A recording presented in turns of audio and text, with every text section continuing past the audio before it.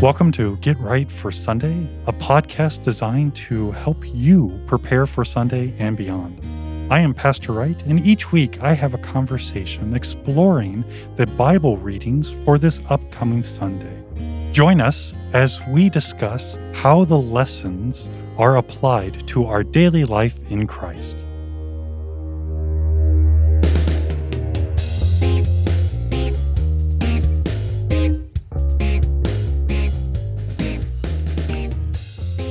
Welcome to Get Right for Sunday. I am Pastor Wright. And I'm Vicar Hill.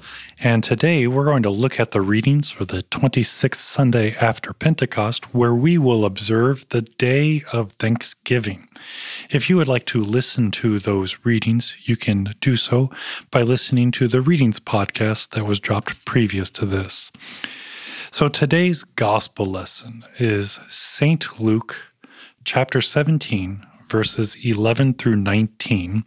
And this is the 10 lepers, and Jesus heals them, and one comes back thankful that he's healed, and the others go away to the temple.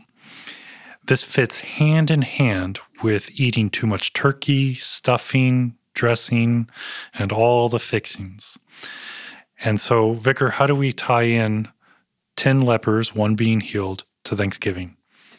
Well, the obvious one is that we have one leper who comes back and is explicitly thankful by falling down and worshiping Jesus. But then we have those other 9 that we're left to deal with, and I'm sure we'll get into that. But the immediate and probably most obvious connection is the one leper, the Samaritan, who does show exceeding thankfulness by coming right back to Jesus, or coming to Jesus for the first time, really, and worshiping him. So I want you to know that I really appreciate your answer to my question, because you addressed nothing about Thanksgiving except the word Thanksgiving or being thankful. Nothing about overeating, nothing about being thankful for food. You just go right into Scripture, and I appreciate it very much. I don't know if that's the theologian in me or the politician, isn't it? Politicians, don't answer the question you get asked, answer the question you want. I like it. And with that, we do have a lot to be thankful, especially here in America, especially in all circumstances. And it's amazing that we really do take a day to stop. We have time off to gather with family, friends, and to have a meal or to do whatever your tradition, your family tradition is. But going back to your answer, what do we really have to be thankful for? And as we were talking before we pushed record, how and who do we identify with in this text? And I wrestle with it because I know who I want to identify with. Jesus. Exactly. I thought that was obvious.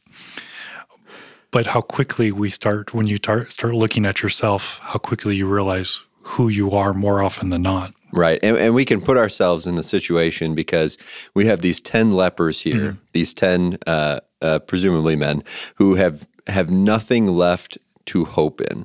Nobody can help them. So why? Why is this a hopeless situation? Because they have a disease that cannot be cured, right? But what is leprosy? It's where you're kind of white and ashy, and you've got a condition where your flesh is pretty much rotting away. There you go. You are literally rotting away. Yeah, so you're basically walking around as the living dead. We just passed Halloween a couple weeks ago, but here we have this idea of these men who are literally dying as they're living a lot quicker than the rest of us. They're rotting away. And so they have no hope in this life. There's no doctor that can help them. There's no physical anything that can be done to get them out of this situation. And there could be a tie-in there with our sinful condition as we look at our lives here in this world. We may not be rotting away in that manner, but apart from God, we're walking dead as well. Well, yeah, captive to our sin, and what does sin do? It leads us to death, and we are all by nature sinful and sinners, which then in turn bring us to that hope of eternal damnation. Thanks a lot, Vicar, for making that all sound nice and good. Happy Thanksgiving. But I think you make a really important point, and especially with the lepers, your statement, they have no hope. Not only do they not have any hope of being cured, but they're actually ostracized. They're kicked out of town because this disease is very contagious. And in fact, if you were walking anywhere near people, you had to announce you are a leper so that they could avoid you and not worry about contracting this disease. You would have to, anytime you saw someone coming, you'd have to shout at the top of your lungs, unclean, right? So people knew not to come anywhere near you. And so where is the hope? Where's community? Where's connection? Where's anybody? You are really surrounded by the very people that have the same thing that you have. You're surrounded by death. And it's not like you can build each other up, and you guys are waiting. And it's interesting too here because as we'll see in the text, this colony of lepers, if you will, is made up of both Jew, presumably, and a Samaritan. Yeah. Which is interesting because obviously at that time, they're supposed to hate each other. They did not get along.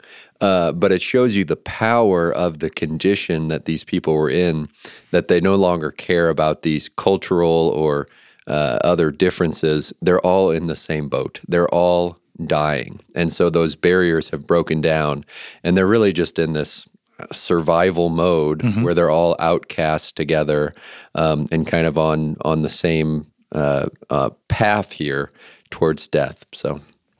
So you got these 10 lepers walking, and they come across Jesus. First of all, St. Luke doesn't explain how they know it's Jesus. I think that's really interesting. And I think it's more than the Holy Spirit revealed it to them. There was something noticeable about Jesus. Was it the 12 disciples? Was it a crowd? Did they know and they were just close? I don't know, but they know it's Jesus because they lift up their voices saying, "Jesus, Master, have mercy on us." And then Jesus, when he saw them, he said to them, "Go and show yourselves to the priest." And as they went, they were cleansed. Okay, so in my mind's eye, I see this event happening. And again, they're able to know that this is Jesus. And again, I don't think it was this divine revelation. The spotlight of heaven was shining on Jesus. But they saw, "Have mercy upon us." That is a true cry for mercy, a true, we know you have healed people. We know you are something different. They don't claim Messiah. They don't claim God, but they do see that he's something different. He has authority. Yes, I like that. He has authority over their leprosy, their disease, maybe even we can maybe go as far as saying their death. And he says, go to the temple, go to the priest. And I always wonder, how did they respond?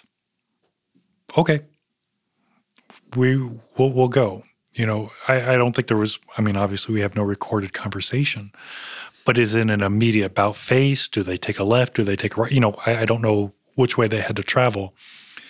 But notice there's no opposition. It's, okay, he said so. I don't know what they expected. And I think that's interesting because we're going to struggle with the question of faith.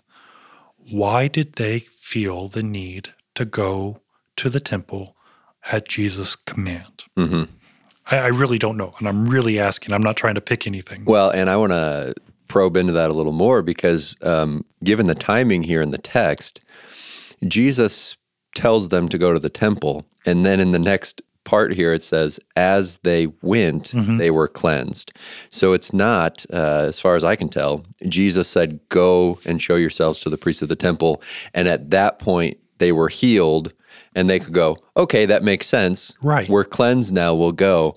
It's as they were on the way, they are cleansed. So they left Jesus. Yes, but the point there also being, it wasn't an immediate, they are cleansed, so now they see they're different, and now they go. They go at Jesus' command, and on the way, they are cleansed. Yeah, I think that's interesting. And I really I don't know what to make of it. Because again, what did they expect? Was this the hopeless act? Well, it can't hurt, might as well go. Or, you know what? He's done all these amazing things. I know he means well, and I'll be healed, either now or later.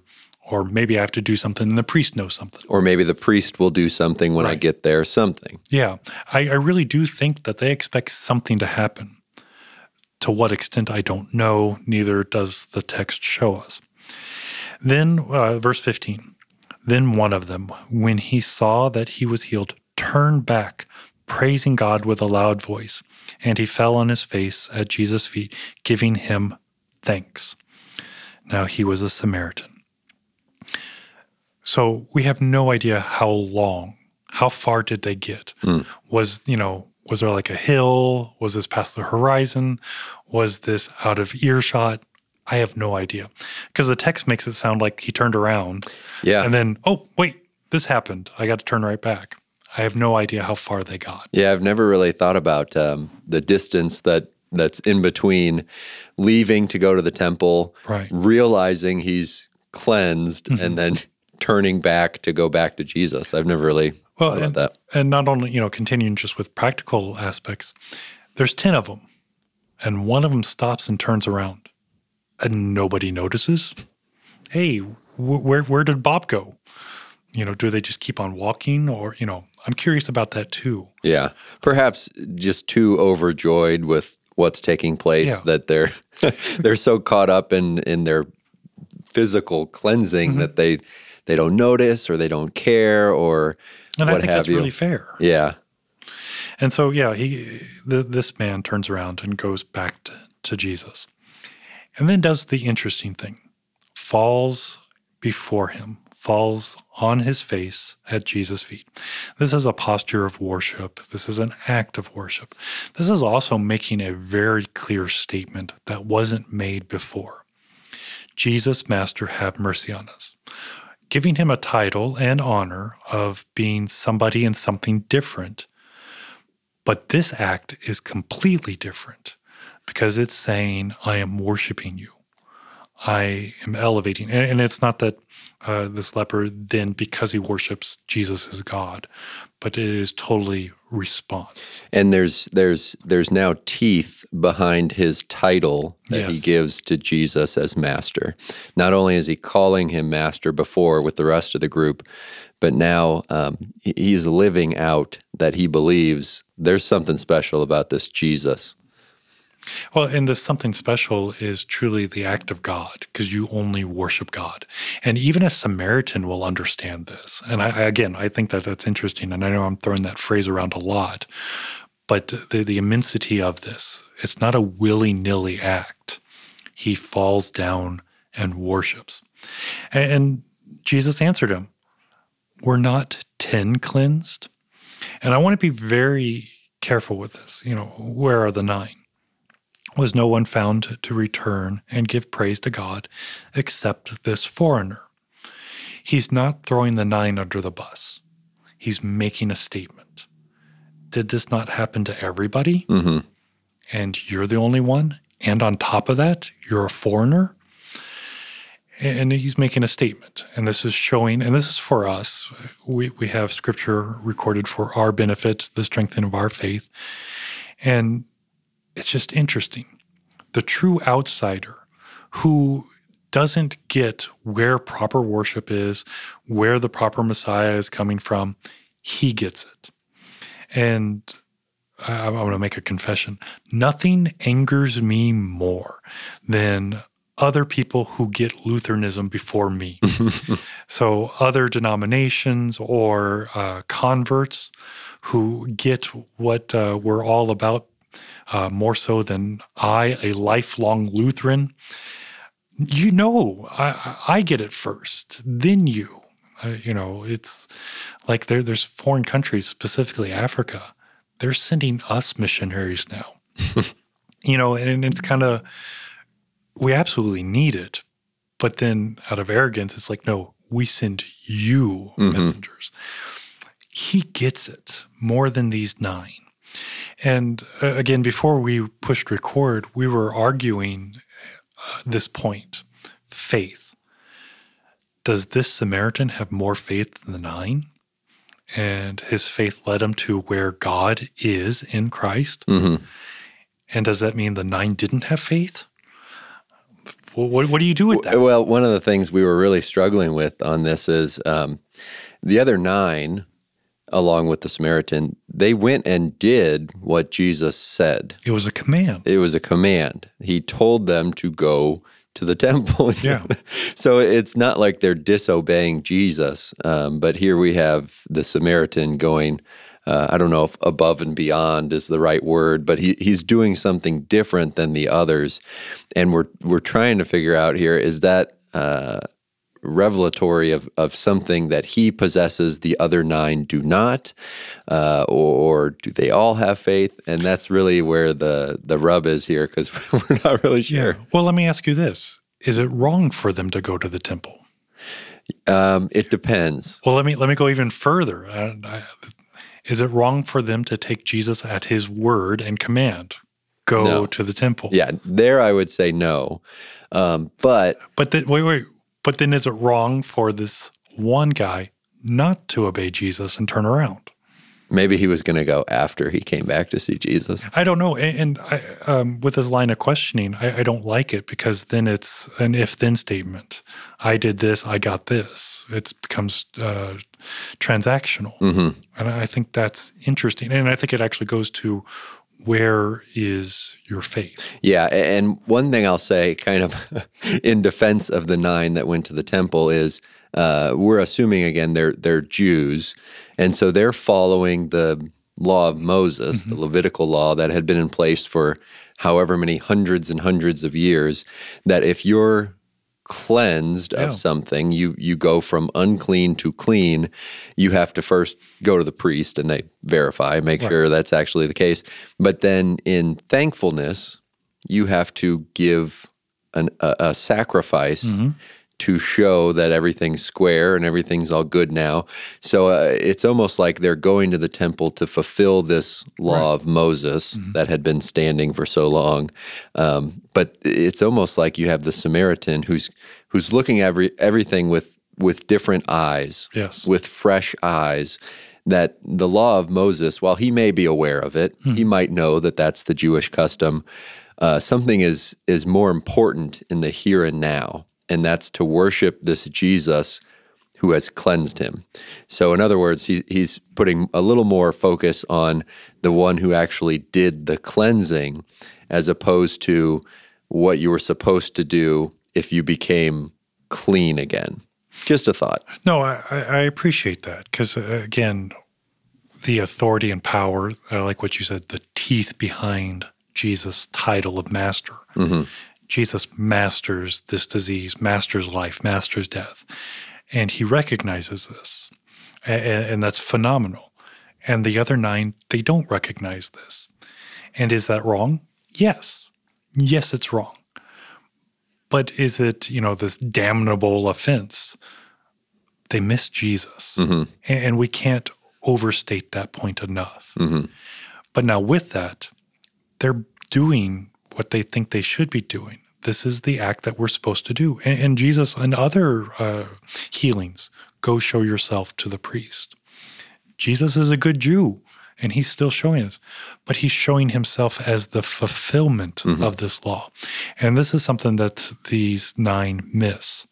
Yes, we will go see the law as it's been fulfilled in Christ.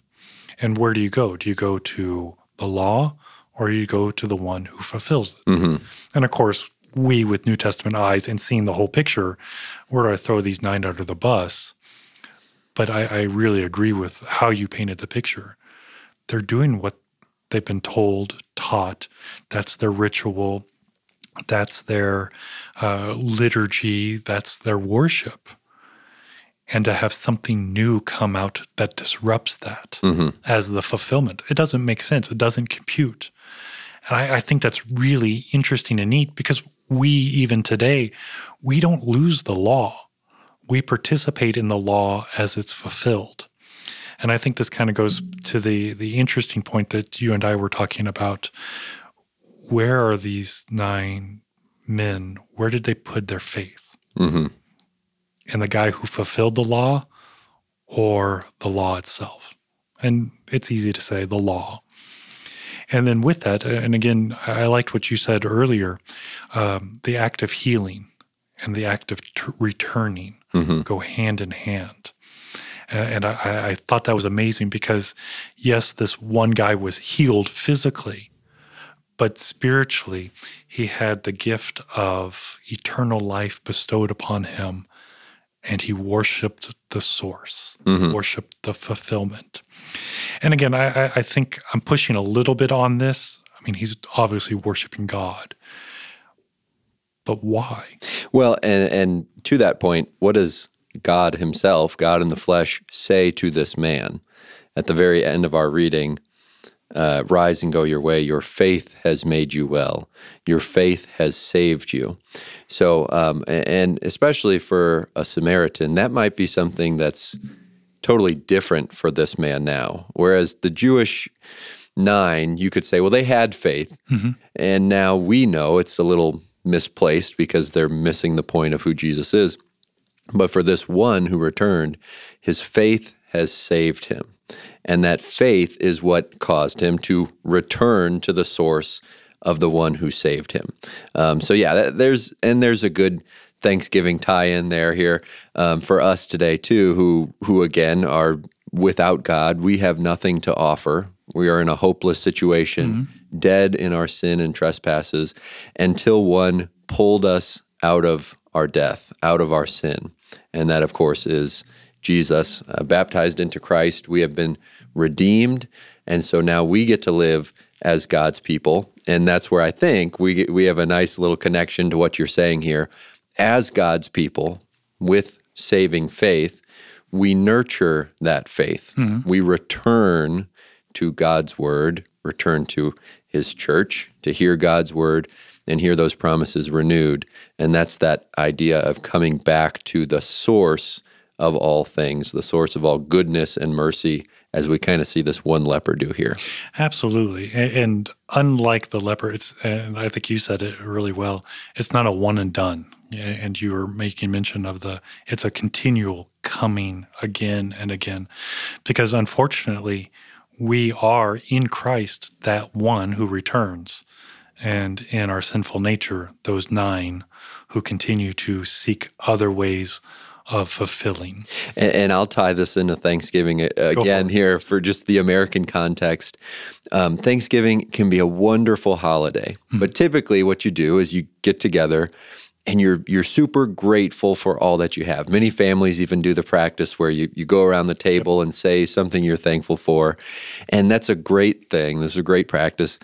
But then how quickly do we forget to continue to be thankful? And that's, I did it the one day. That's enough. So that's kind of the idea here, where it's a return. It's a continual thanksgiving for what God has done. I think that is really well said, and it puts in perspective what we are, who we are, and more importantly, whose we are as we live a thankful life.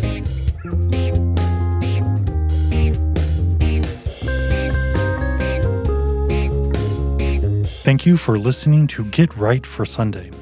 I know that your time is valuable, and of all the things that you could have watched or listened to, you have chosen to deepen your biblical understanding with Get Right for Sunday. Would you take a moment to give a 5-star rating of this podcast on Apple Podcast or your favorite podcast platform? This actually helps others to be able to find Get Right for Sunday. Again, thank you for your time, your prayers, and support.